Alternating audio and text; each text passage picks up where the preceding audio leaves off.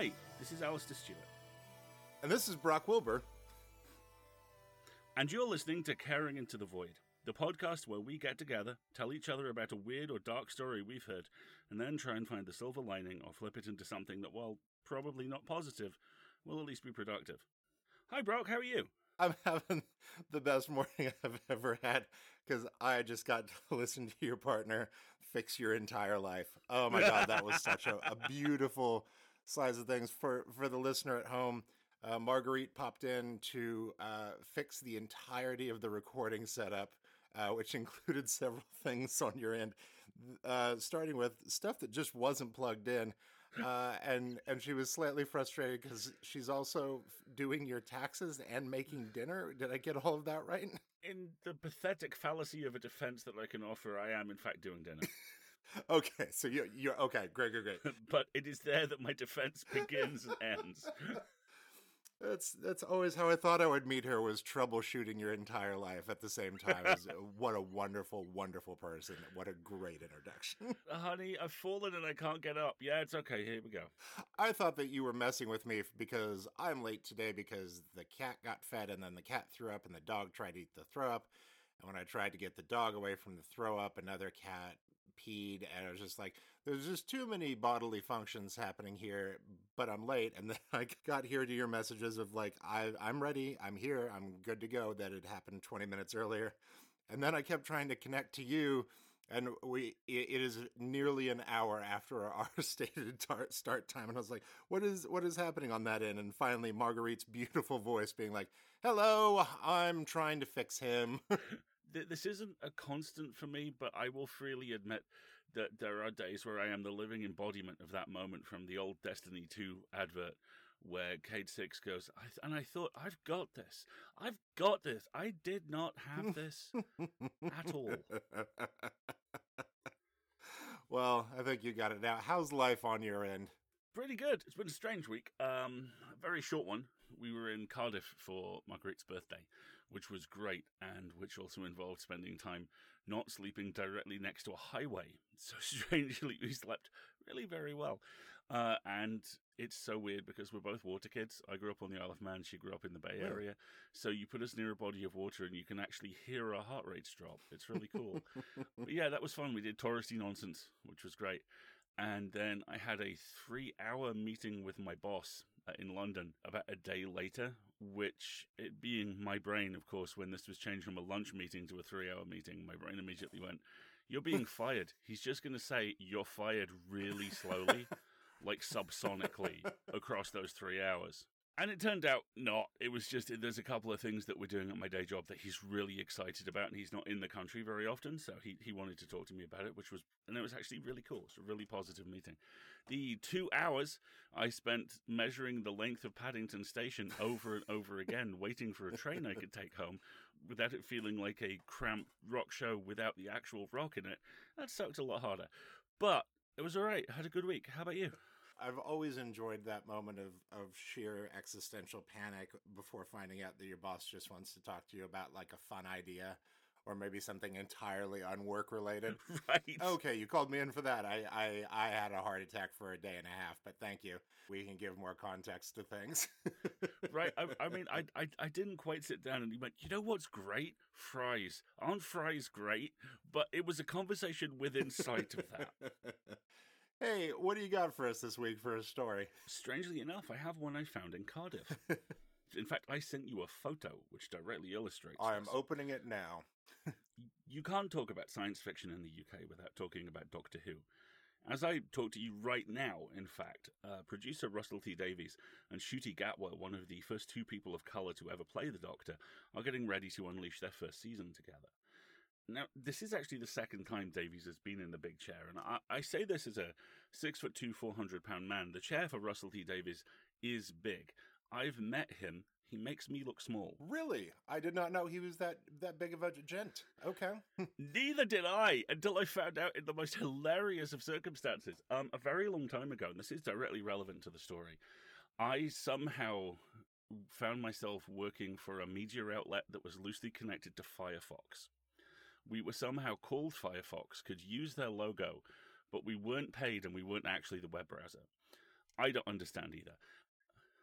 So, somehow, I score a review, an invite to the press screening for the first episode of season 2 of Torchwood. And this is in London at fuck you o'clock, and I live in York at this point. So I drag my ass up at like 5 a.m., stumble down to the train, get a first-class train all the way into London, and I show up at this press theatre, which I'm pretty certain was a club of, as we say on this side of the pond, dubious repute at various points in its life, because it was underground and there was way too much red velvet. David Lynch would have gone into this place and gone, good start. Cool.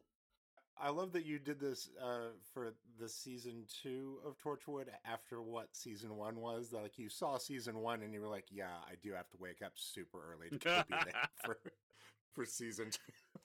So they do the full court press for this thing. The entire cast are there, and Russell T Davies is there, and a whole bunch of journalists. And at this point, I am a baby journalist, and I'm fucking exhausted. So I'm useless. I'm not getting very much good material at all.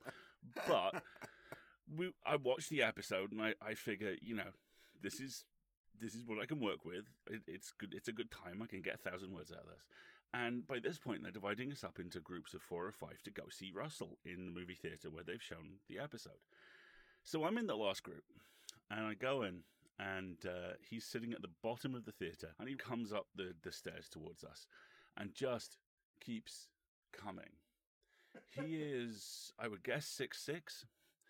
I am built like a door. He is built like a double door, and he's in a good suit. So he is just this enormous Welshman in front of us who shakes all our hands, kind of, and goes, hello, good to meet you. I'm Russell. Where are you from? I go, how's that? Good. Next lady down goes, Lady McWelsh name, Penarthon Gazette. And he's like, oh, we're going to get in trouble. And how right he was. Next guy down goes, hello, I'm so-and-so. I'm from the Cult Times. And a chill fills the room. And Davies looks across at his PR flag and goes, Cult Times. And she's like, yeah? And like, aren't they a bunch of whinging bastards? Turns back to the guy, goes, aren't you a bunch of whinging bastards? Turns back to the PR flag, goes, I thought we banned them. And God love him, he is a petty motherfucker when he wants to be, and he does it with such pizzazz, because we got one question each, and pretty much monosyllabic answers. The lady from the Penarthon Gazette got 15 minutes. I absolutely respect that. I really, really do. But yeah, Russell T Davies, first time around on Doctor Who.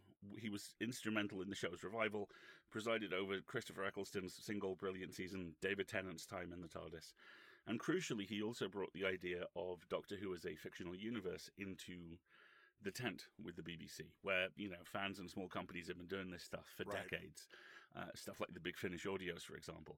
Davies was the guy who successfully got the BBC to realise that if you have a thing that's successful and people like it and it makes you money, the baby Jesus will not cry if you make more of it.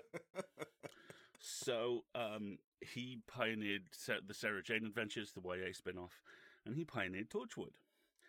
Torchwood, for those of you that don't know, and yes, it is an anagram of Doctor Who, was set in Cardiff and featured the staff of Torchwood 3, the main vault for all the weird stuff that keeps falling on, shooting out, or conquering the UK. This is after Torchwood 1 has this whole variety of really horrible things happen to it. The cast included John Barrowman, of whom we no longer speak for a whole bunch of mostly naked reasons, as Captain Jack Harkness, Eve Miles as magnificently grumpy new recruit police officer Gwen Cooper, future Hollywood go-to thug Bern Gorman, yes, that's his name, as Team Doctor and Horn Dog Owen Harper, Mako Mori, notable prior to this for being the Spice Girl who didn't make the final cut in Spice World the movie. I used to own that on VHS, Brock. There was a free t-shirt. As team scientist Toshiko Sato, Kai Owen as Reese, Gwen's super long-suffering boyfriend, Tom Price as Andy, her equally long-suffering work boyfriend turned emergency grown-up, and Gareth David Lloyd as Yanto Jones, team butler, Jack's lover, and immaculate suit enthusiast. If you've never seen this show, and if somehow you haven't been clued into this by what we've been talking about so far, don't watch the first season. It is a fascinating exploration of what happens when a show gets very excited about being allowed to do swears and sex, and by and large forgets to do literally everything else. That's the best explanation of Torchwood I've ever heard. Thank you for that. The second season by and large, is great fun. And Yanto, endlessly pragmatic, remarkably good at punching, and absolutely deadpan as his boyfriend and boss keeps doing his Poundland Batman impersonation, is actually a real highlight. It gets weird and charming and domestic. There's a surprisingly great wedding episode that involves a chainsaw. At one point, James Masters shows up as the human embodiment of that old cartoon bit where a zoot-suited wolf whistles so hard his eyeballs come out. It's a good time. The third season, Children of Earth, is the one the BBC largely threw under the bus. They pushed it out in summer, which is traditionally the time where no one bothers to watch TV, and they didn't expect very much of it. It is one of the best and angriest pieces of science fiction produced in the Western world in the last 2 centuries. Released over 5 days, it's the story of what happens when an alien race called the 456 return to Earth. The last time they were here, they took 12 children in return for the cure for the last pandemic. This time, they want 10% of the child population of the Earth, and the planet's governments are pretty much okay with it. There is no doctor, there is no last-minute save. There is almost no hope. It is a 5-episode dive into hell that I suspect will play very differently mid-pandemic than it did beforehand, that features, amongst others, future Doctor Peter Capaldi in a pivotal role, and a single line of dialogue delivered by another cast member, and you will know this line when you hear it, which is the most disgusting and elegant summation of the right-wing pigsty of politics we are all trapped in I have ever heard. There are no good people on both sides. Just cowards with power and heroes burdened by ethics and a total lack of support. A pivotal moment in the story sees a sizable portion of the supporting cast to date straight up killed, and Yanto is one of them. His death is a punctuation mark in the story. It's permanent and offhand, and it breaks the other survivors in two, because by this point Torchwood is 3 people wide, and in the middle of their worst ever day they become 2 people wide, and you see how much it hurts, and you see how little anyone else cares. Children of Earth was broadcast in 2009. It ends not quite as darkly as you would expect, but it still hurt. I think in many ways it hits all the harder for that tiny little fraction of light at the end. Like I say, finished in 2009. Last week, in 2022, 13 years later, I visited Yanto Jones' shrine at Mermaid Quay in Cardiff. It's a wall of the quay, covered in photos and art and cards. It's actually connected to the show as well. There's a door under the quay which supposedly leads into Torchwood 3's secret headquarters. I'm pretty certain they keep it padlocked these days. The thing is, that shrine spontaneously generated, and it's been there pretty much since he was killed. It's updated regularly too. I've been to Cardiff a couple of times since 2009, and it's always been there. It's a little smaller than it used to be, but like I say, it's still there. And even better, it's officially recognised. The owners of Mermaid Quay, which was also for a long time home to an American diner that the Doctor Who used multiple times, have actually put up a pair of plaques commemorating not only the shrine, but the character himself. Better still, Yanto has found a second life that is far happier than his first. Big Finish, the company who produce official Doctor Who audio dramas, have 2 strands of Torchwood shows which both feature him regularly. One is a series of single character spotlights, and the other is semi-regular sets of stories set at Torchwood 1 before all the awful happens to it. In those, Yanto, the precise young lad from the valleys who uses his suits and his precision to build a new life for himself, and finds the courage from there to realise and embrace who he really is no one's butler. He's no one's supporting character. He's the hero. He's put upon, he's more than slightly panicked, he's endlessly laconic, and he is front and centre. Mortally immortal. His good fight ended, but never quite finished. The Doctor would, I'm sure, nod approvingly. I have so much to rewatch now. Torchwood occupies so few neurons in my brain this many years after watching it, and as you were like, yeah, there's the pandemic cure thing, I was like, crap, there's my afternoon, god damn it. Yeah. Well, at least it's a short run. Oh, yeah. Boy, howdy, that was an adventure. I thought this was going to be a story just about being a baby interviewer, and we went so many places. I do have to add as well, my favourite beat in the entire show, actually happens in a street I passed along last weekend, where the main characters at the top of season 2 are pursuing a fish-headed gangster who I believe in later episodes of Doctor Who is canonically named Bob the Yes. Fish. In a moderately high speed, because it is after all the BBC and it is Cardiff and the roads are fucking tiny, car chase. So they blow through this pedestrian crossing and Bob blows through and they like hurdle through and all this kind of police car chase stuff going on. And this old Welsh lady watches these two cars pass, sighs with exhausted Celtic venom, and just to herself mutters, "Bloody Torchwood," and shuffles across the crossing. And it tells you everything about the absurdity of this stupid little island sometimes. That there is this super top secret stuff that people just go, yeah, the top secret shit's just over there. The same weekend just gone, we went out for dinner for Marguerite's birthday, and there was a police car parked right next to an unmarked vehicle having a conversation with the guy in it. And I'm like, motherfucker, come on. Really? Really? Oh, where's the secret unmarked police car? Oh, it's just parked next to that black and white. Fucking hell. A man with a t-shirt that says real drug dealer walks up and starts talking with the guys from the office. Exactly. Fabulous. Greetings, fellow not cops. Do you have a caring to go with this? I do. Endings are a point on a line. Nothing more. They're worth making, certainly, and they have a specific gravity, which means we are encouraged, expected, to orbit them. But the thing is, orbits aren't static, and the potential for momentum is encoded in every foot you hurtle along. So you put your endings in front of you, you hurl yourselves towards them, and you slingshot around them. You use their specific gravity to head to wherever or whatever is next, because endings are a point on a line. But you are not. I think Bob the Fish would appreciate that. Bob the Fish has just gurgled approvingly, I'm quite sure. What do you got this week, Brock?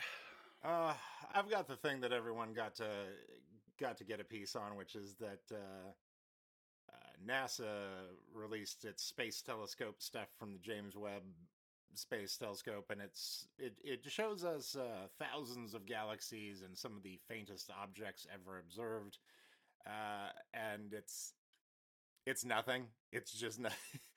They're like this thing blows the Hubble telescope out of the water, and then they released the first set of photos of all these galaxies we haven't seen, and it's basically the exact same photos as what the Hubble did, but just brighter. Like the glow up is real. They put an Instagram filter over it, and they're like, it's 10,000 times more powerful. It's just like, I don't know. Now it just makes everything that was cool in the first one look a little like the celestial bodies that are speaking at the start of It's a Wonderful Life. Like, I don't. It's just sure, it's fine. But like, I know nothing about space, as I think this show proves by the number of space related things I bring to the table and go, you guys ever heard about this? And you're like, it's the word is stars. It's stars. Have you not heard of stars? What is happening? So I'm sure to the layman's eye, like there's many more interesting things here, and I'm sure that for them not looking at a compressed Twitter image, actual scientists are like, this has changed everything. But for me, I'm just like, the brightness and the tint are up. There's a sepia filter. I don't know. I don't know what's happened here that makes it so exciting. Mostly I just enjoyed about it that the internet got to have a fun, wacky time around it, because the Biden administration and NASA announced like it's happening in an hour, here it comes. And then it just kept delaying, and people were losing their minds. They're like, how can you not have this ready? Like, we're so angered by this delay. It just shows how the government is bad. I'm just like, you're talking about scientists that deal with things in terms of like millennia. Like the 35-minute delay here is not a thing that they can even perceive. Like these men have never been on time to lunch. It's just not a thing that has happened. So sure, put your anger into that place.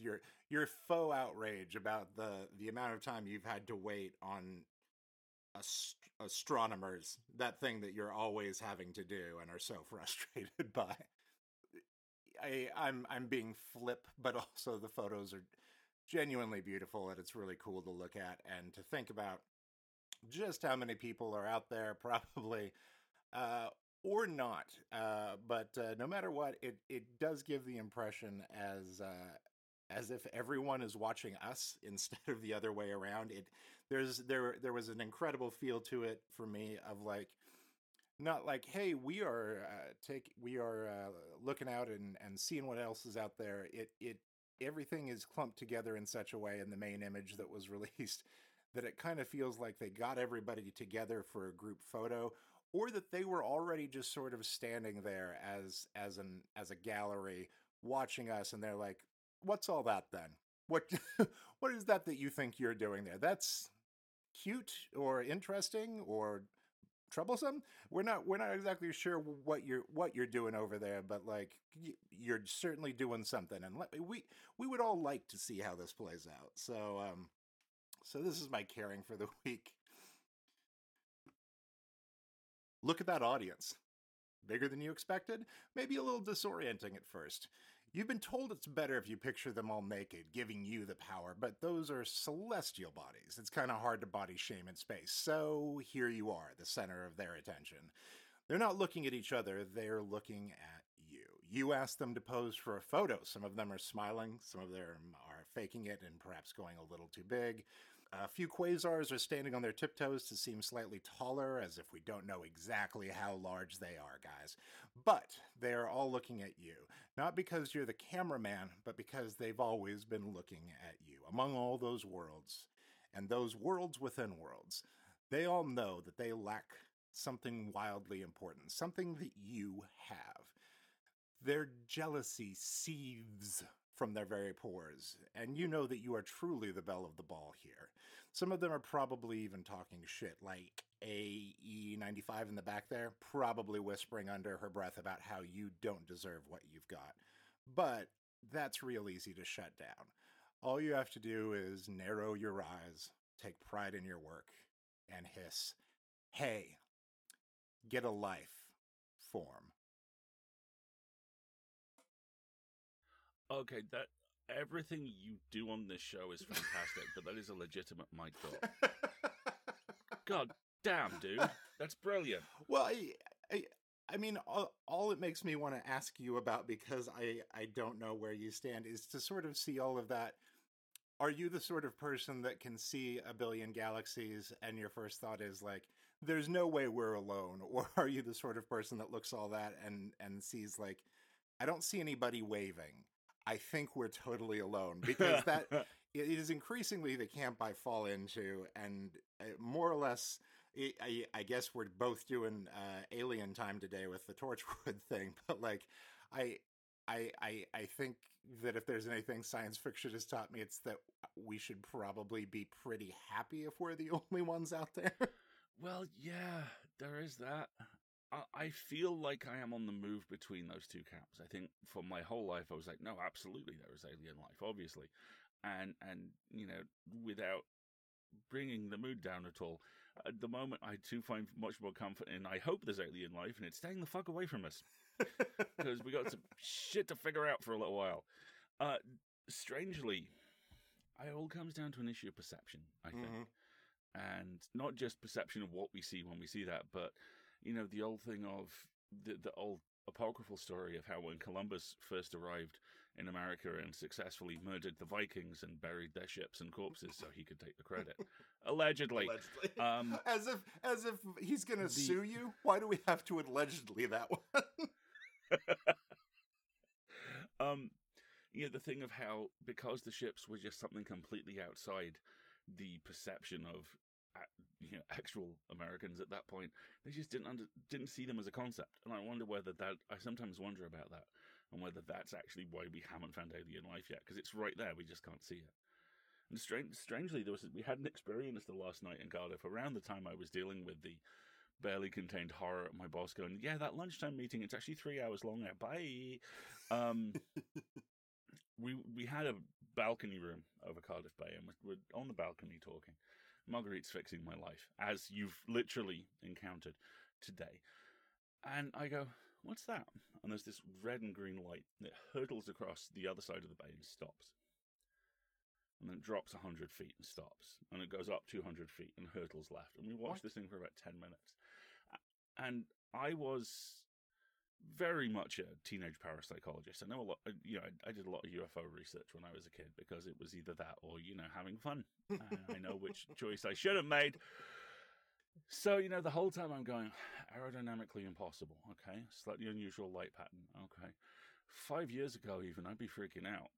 But right now, I'm like, oh, yep, there it is. We were both right. And literally, as I'm thinking, I'm pretty certain that's it. It gets close enough so we can hear the of the drone engine. Great. Perfect. And without that, it looked freaky as shit. With it, you go, oh yeah, I know what that is. And I think a lot of stuff sits in that perceptual filter. There's things we perceive but don't understand. And I choose to believe right now, today, in this cupboard, that is what alien life looks like, and when we haven't quite seen it yet. I like the idea that for them it is your perspective on this, but the thing that I would experience the moment I saw it was a drone, and it'd be like, oh, I'm so annoyed. Drones. Ugh. But they can see us and they're like, that's a weird thing that they're doing, but oh, it's them again. Ugh. Don't make eye contact. They'll want food or something,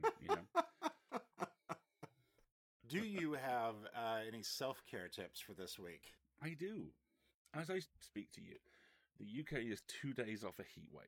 It's pretty hot here already, but there is, and I swear this is a real term, a heat dome forming over Europe, which is basically going to park over the country for 2 days. And that will mean a sizable portion of the country will spike to about 40 degrees C across Monday and Tuesday. Sorry, you didn't make your story for the week heat dome? Heat dome has perfect mouthfeel for this show. Heat dome.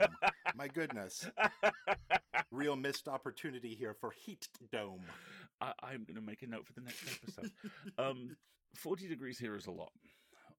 Considering this island is made entirely of rain, overcoats, and bigotry a lot of the time, you can add about 20 degrees to perceptual heat for that. It's not good.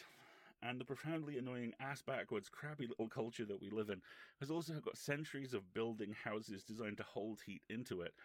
And also a population so dismally undereducated that every warning about this on social media has this fucking clinker trail of bring it on! And well, when I was a kid, the world was just line drawings, so we didn't really feel the heat. I don't see what problem you snowflakes have. It's very annoying. And it's also a little dangerous. And on top of all of this, and I swear I'm not making this up, because I know this sounds like a punchline that any writer's room worth its salt would go, oh, fucking come on, at. As we speak, there is an emergency meeting of the we should probably have a meeting emergency committee, who brilliantly are called Cobra. Oh my God, you can't. Absolutely that can't be true. Real. That actually can't be real. They are called Cobra, I promise you. Brilliantly, and I swear this isn't a punchline, our disgraced Prime Minister, who has resigned but never actually said the word resign and is staying on until September so that his successor can be picked, and also so a vote of no confidence in his government, which 50 people resigned from, can be delayed, is literally hosting a farewell party at the mansion we pay for him to live in rent-free, rather than hosting this meeting. No. Yeah. I had not heard that detail. Oh, this is my favorite day. This is my favorite recording we've ever done. This is one blade turn after the other. So what this boils down to, aside from the fact that I'm giving serious consideration to getting a t-shirt made with the phrase "Welcome to Normal Island, fuckers" on it, is that we have to look after ourselves. So, while I'm aware this is coming in late, and I'm also aware we probably have a lot of US listeners rather than UK, but just in case, the next time the heat hits, some of this stuff might be of use. If you don't live places where this weather is common, and I bloody don't, the first thing that you need to remember is it's going to be okay. Don't worry. I mean, Smash Mouth were right. We are in the process of walking on the sun, but don't let the worry get in the way of taking action. And the action you can take is actually pretty easy. Close curtains and windows. Hydrate more than you think. Being mildly crass for a moment, because it's not like that's anything we ever do. If you aren't peeing regularly on very hot days, you are absolutely not drinking enough. And I used to be the poster boy for dehydration. I know what it feels like. It's not nice. Cold food. This is salad weather. Lean into it. Take it easy. Take it slowly. Also, if you are on antidepressants or blood pressure meds, a lot of them raise the chance of heat stroke. The examples which I've been given are luoxetine, which is in Prozac, Sarafem, and Simbax, citalopram, which is also in Celexa, escitalopram, which is in Lexapro, fluvoxamine, which is in Luvox, paroxetine, which is in Paxil and Pexiva, and sertraline, which is in Zoloft. And I want to thank my buddy who's on Twitter under the name of Ephemera Woman for giving me that information. I love that I know that you made up one of those, but no one else knows which one. That was a fun little game you tossed out there, and listeners can play that at home. But if you are in like a heat spike area, if you are under the heat dome, as I will shortly be, take it easy. That's my self-care. Do you have one? Yeah, I was actually coming to talk about what people could do in the heat wave that's coming your way. I didn't know it was called the Heat Dome, but I have enjoyed watching Midwest America Twitter constantly threading their ideas for what you can do because they're like, look, we do this shit all the time. Turf Island, I know that you've not been through this before, so here's some advice. And you actually covered most of the stuff I had listed. I guess the only piece of down-home country advice I can toss up here is fans. Just fans are good, but like if the fan is not pulling it off the way you're hoping, little trick from the Midwest here is to put a bowl of water in front of the fan. I did not, however, have a list of imaginary medications, so like I'm glad that you really covered that side of it. I live to both serve and inform.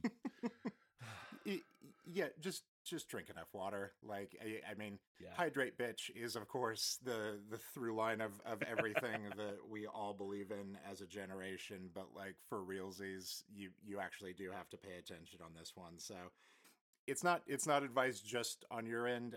I'm about to go to Chicago next week for an event. I love Chicago. I lived there for several years, but like going to Chicago in late July, and I'm going to be there for 5 days for a conference, and I do not intend to leave my hotel. There's so many things I miss and that I want to see, but it is a Chicago summer, and I know that if I step outside, I will simply burst into dust. I will be snapped. Thanos will show up and be like, I don't even want to be here. It's Chicago in the summer. Like, let's just get this over with. So yeah, I'm preparing to really keep refilling that Nalgene over and over again. So yeah, hydrate. Good. Drinking water. Smart. Do you have any sharings for this week? Yeah, I do. We are 2 episodes into the Chiwetel Ejiofor Naomi Harris Man Who Fell to Earth show, and it's kind of amazing. It's so good, and Rob Delaney is in a serious show. We stumbled on it like while flipping channels, and I was like, "What's this thing where Rob Delaney is being shot in beautiful cinematography? I've never seen something like this. What is this thing?" Right? I just the way that it builds and how kind of cleverly it just explores the idea of what alien means at every single level. And that's even down to tone. I was very surprised by how funny it is. And it is genuinely very funny in spots. And it's just beautifully written and acted and shot weirdly. And I'm digging the hell out of it. The original The Man Who Fell to Earth, which, if you're a listener and you don't know, starred David Bowie in, I think, his first major acting role. Yes. Was something that my dad introduced me to as a kid. The Man Who Fell to Earth was always very funny to him because he's like, yeah, this got made and it got shelved for a little bit before it came out, and it was very funny because by the time it came out, a lot of the stuff that the alien had that was his cool future alien technology was already real. So like David Bowie was like, I have a camera and it will take a picture, and then the picture develops, and Polaroid was over there like, Yeah, we've been on the market for like 6 months. Everybody's got one of these. That's not as fascinating as you think it is, Mr. Spaceman. David, David, David. It's Tin Machine time, David. It is always Tin Machine time. We do not talk about Tin Machine enough as a culture. Oh my God. You realize 6 listeners just high-fived when we said that. Yes! Tin Machine Nation. More interesting than what we were talking about earlier. Do you want to tell people what Tin Machine is? Because I feel like more of our listeners would actually like knowing about that. Bowie's, would you count them as rock or heavy metal? To slap a genre on it, I feel like does it a disservice. They were David Bowie's band for a while. I think they did 2 or 3 albums. And to date myself perfectly and completely, I always kind of view Tin Machine as Garbage's dad. Okay. Without Tin Machine, you couldn't have got Garbage in that kind of hyper-articulate, just mildly goth, perfect soundtrack for every 1990s World of Darkness role-playing game. This was one of the points in Bowie's career where he realized just how good he looked in suits. There were a lot of suits. There was a lot of kind of art rock. Around the same time, his kind of David Bowie flavor albums were doing very similar stuff, which is where Jump They Say, which is possibly my favorite track of his, that isn't the Heart's Filthy Lesson, because I grew up in the 1990s, comes from. It's a really interesting time, and it's one of those periods in Bowie's career which gets overlooked, because you've got the Thin White Duke stuff, you've got the fantastic last couple of albums, you've got the kind of various bits and pieces in and amongst all that. And along with Buddha of Suburbia, the Tin Machine albums are a very distinct style and tone. And it's really one of those things where it feels like he's trying on a different coat for a couple of albums to see how it fits. And the albums themselves are fun. When you listen to them in connection with everything else he's done, you can really see the kind of huge lane changes he does across the course of his career. I think that's the kindest review I've ever heard somebody give Tin Machine. Which is just sort of a universal musical punchline, but like, yes, you're right. Sure, that's a way to appreciate it. Look, it's David Bowie trying something new. You know, that thing David Bowie is not famous for doing anyway. It's a new and revolutionary thing from a new and revolutionary artist. Is it good? It's a new and revolutionary thing from a new and revolutionary artist. Just hold eye contact the whole time. Look, that's also the review of the Earthling album, which is my favorite of all time. So, like, sure, it's fine. But yes, Tin Machine, 1988, Bowie bought some different suits, started a heavy metal band where he played saxophone. It's fine. It's fine. Everything is what it is. It's fine. If you can get through Dancing in the Streets, you can get through Tin Machine. Wow, that is a stance, my friend. Approach to Bowie, I've realized over time to a lot of other people, which is the album I came in on was the Nathan Adler Diaries Volume 1, and I basically lived there. I was like, yes, perfect. Okay. This hole was made for me. Good. And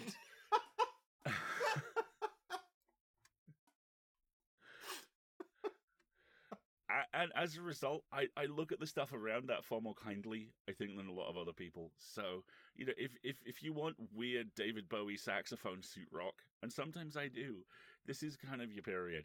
If you want the stuff that, you know, is good, maybe go elsewhere. I mean, Let's Dance is my go-to karaoke track, so yeah, And now I must see this performed. I must see this performed. My actual go-to move is to then, after that, perform other songs at karaoke as if David Bowie were doing them. My David Bowie doing Spice Girls When Two Become One is second to none. You are literally threatening me with a good time, and I am absolutely here for it. Do you have a sharing into the void for the week? My sharing into the void was going to be Man Who Fell to Earth. It's good. People should watch it. Fair enough. What I got this week is a double header. Steph Castor, who is my new associate editor over at The Pitch, she's got a couple books of poetry. One that she released last year called Keep Her in Your Mouth. Ooh. We'd all failed to notice that this happened, but she made like a publisher's weekly list of the best books to buy for Pride Month What? from queer authors. And it wasn't until after Pride Month that we found it, like doing a Google search for something else. Is like, hey, did you know that you made like a list? So yeah, it it was actually one of those things that I think the publisher was actually like sold out of copies of the book, and then suddenly there was a huge influx of like, hi, we would like several hundred copies of this. So yeah, it is back in stock, and you can find it at all the normal online realtor places. But Keep Her in Your Mouth from Steph Castor, which is just a supremely good time. The other thing that you should take a look at is Liz Cook is one of our writers, an award-winning writer that is basically a gonzo journalist, but for food. She is maybe the funniest person I know in the world, maybe easily the best writer I have ever worked with. She'll do just about anything for a story that is wild and out of control, but she can equally make the story of making a stupid casserole into something that exciting. The Before I was working with her, I was following a blog that she was doing where she was working her way through a cookbook that was a cookbook compiled by the wives of Republican senators in the early 1970s, where each one of them submitted their own recipe. And so it's just the Republican wives cookbook from the early 70s. So God. almost everything has like tuna in it and like hamburger. Everything's a casserole. Everything's a casserole and terrible, wrong and bad, but also politically shit. And like she just has an incredible time with this. She also wound up accidentally hosting an event here in Kansas City that was a Malort competition. Anyway, she does basically food crimes to herself that are, as Megan from the show can tell you, one of the best things available on the internet. She has a Substack, and it's called Haterade. Haterade. It's free. You can just follow Liz Cook Casey on Twitter, or just look up Haterade on Substack. But like you deserve to get it in your mailbox every other week when it comes out. It is also like the thing that I want that I can't have. Like every couple of months I come to her and I'm like, can I buy you out? Can I buy you to do that here? And she's like, I like having my own thing. And I'm like, I fully understand that. But also the fact that I can't have Haterade and that it belongs to the people, as a capitalist, I just really have to. So Haterade by Liz Cook. You do yourself a disservice to not have that. I will post links to that on my Twitter. Please enjoy that. But you owe it to yourself to hop on that train. I'm going to subscribe to that immediately. Folks, thank you so much for joining us. I hope you had a good time this week. If you did, please share the episodes. We're all up on your podcatcher.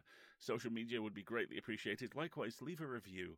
Reviews are great. They aid in discoverability, and they remind us that whilst we are carrying into the void, we're not screaming into the void. One last thing. Our brother Jordan Shively is an incredibly talented human. I could leave it there. I won't. I want to embarrass him some more. If you go to Void Merch, which is his website, there is a ragtag fugitive fleet of collections of t-shirts and stickers and notebooks and all kinds of cool as shit stuff. Please go, please pick some stuff up. And also, if you're looking for a two-fisted, hyper-talented graphic designer, you're looking for Jordan, and we just told you where he is. Go get him.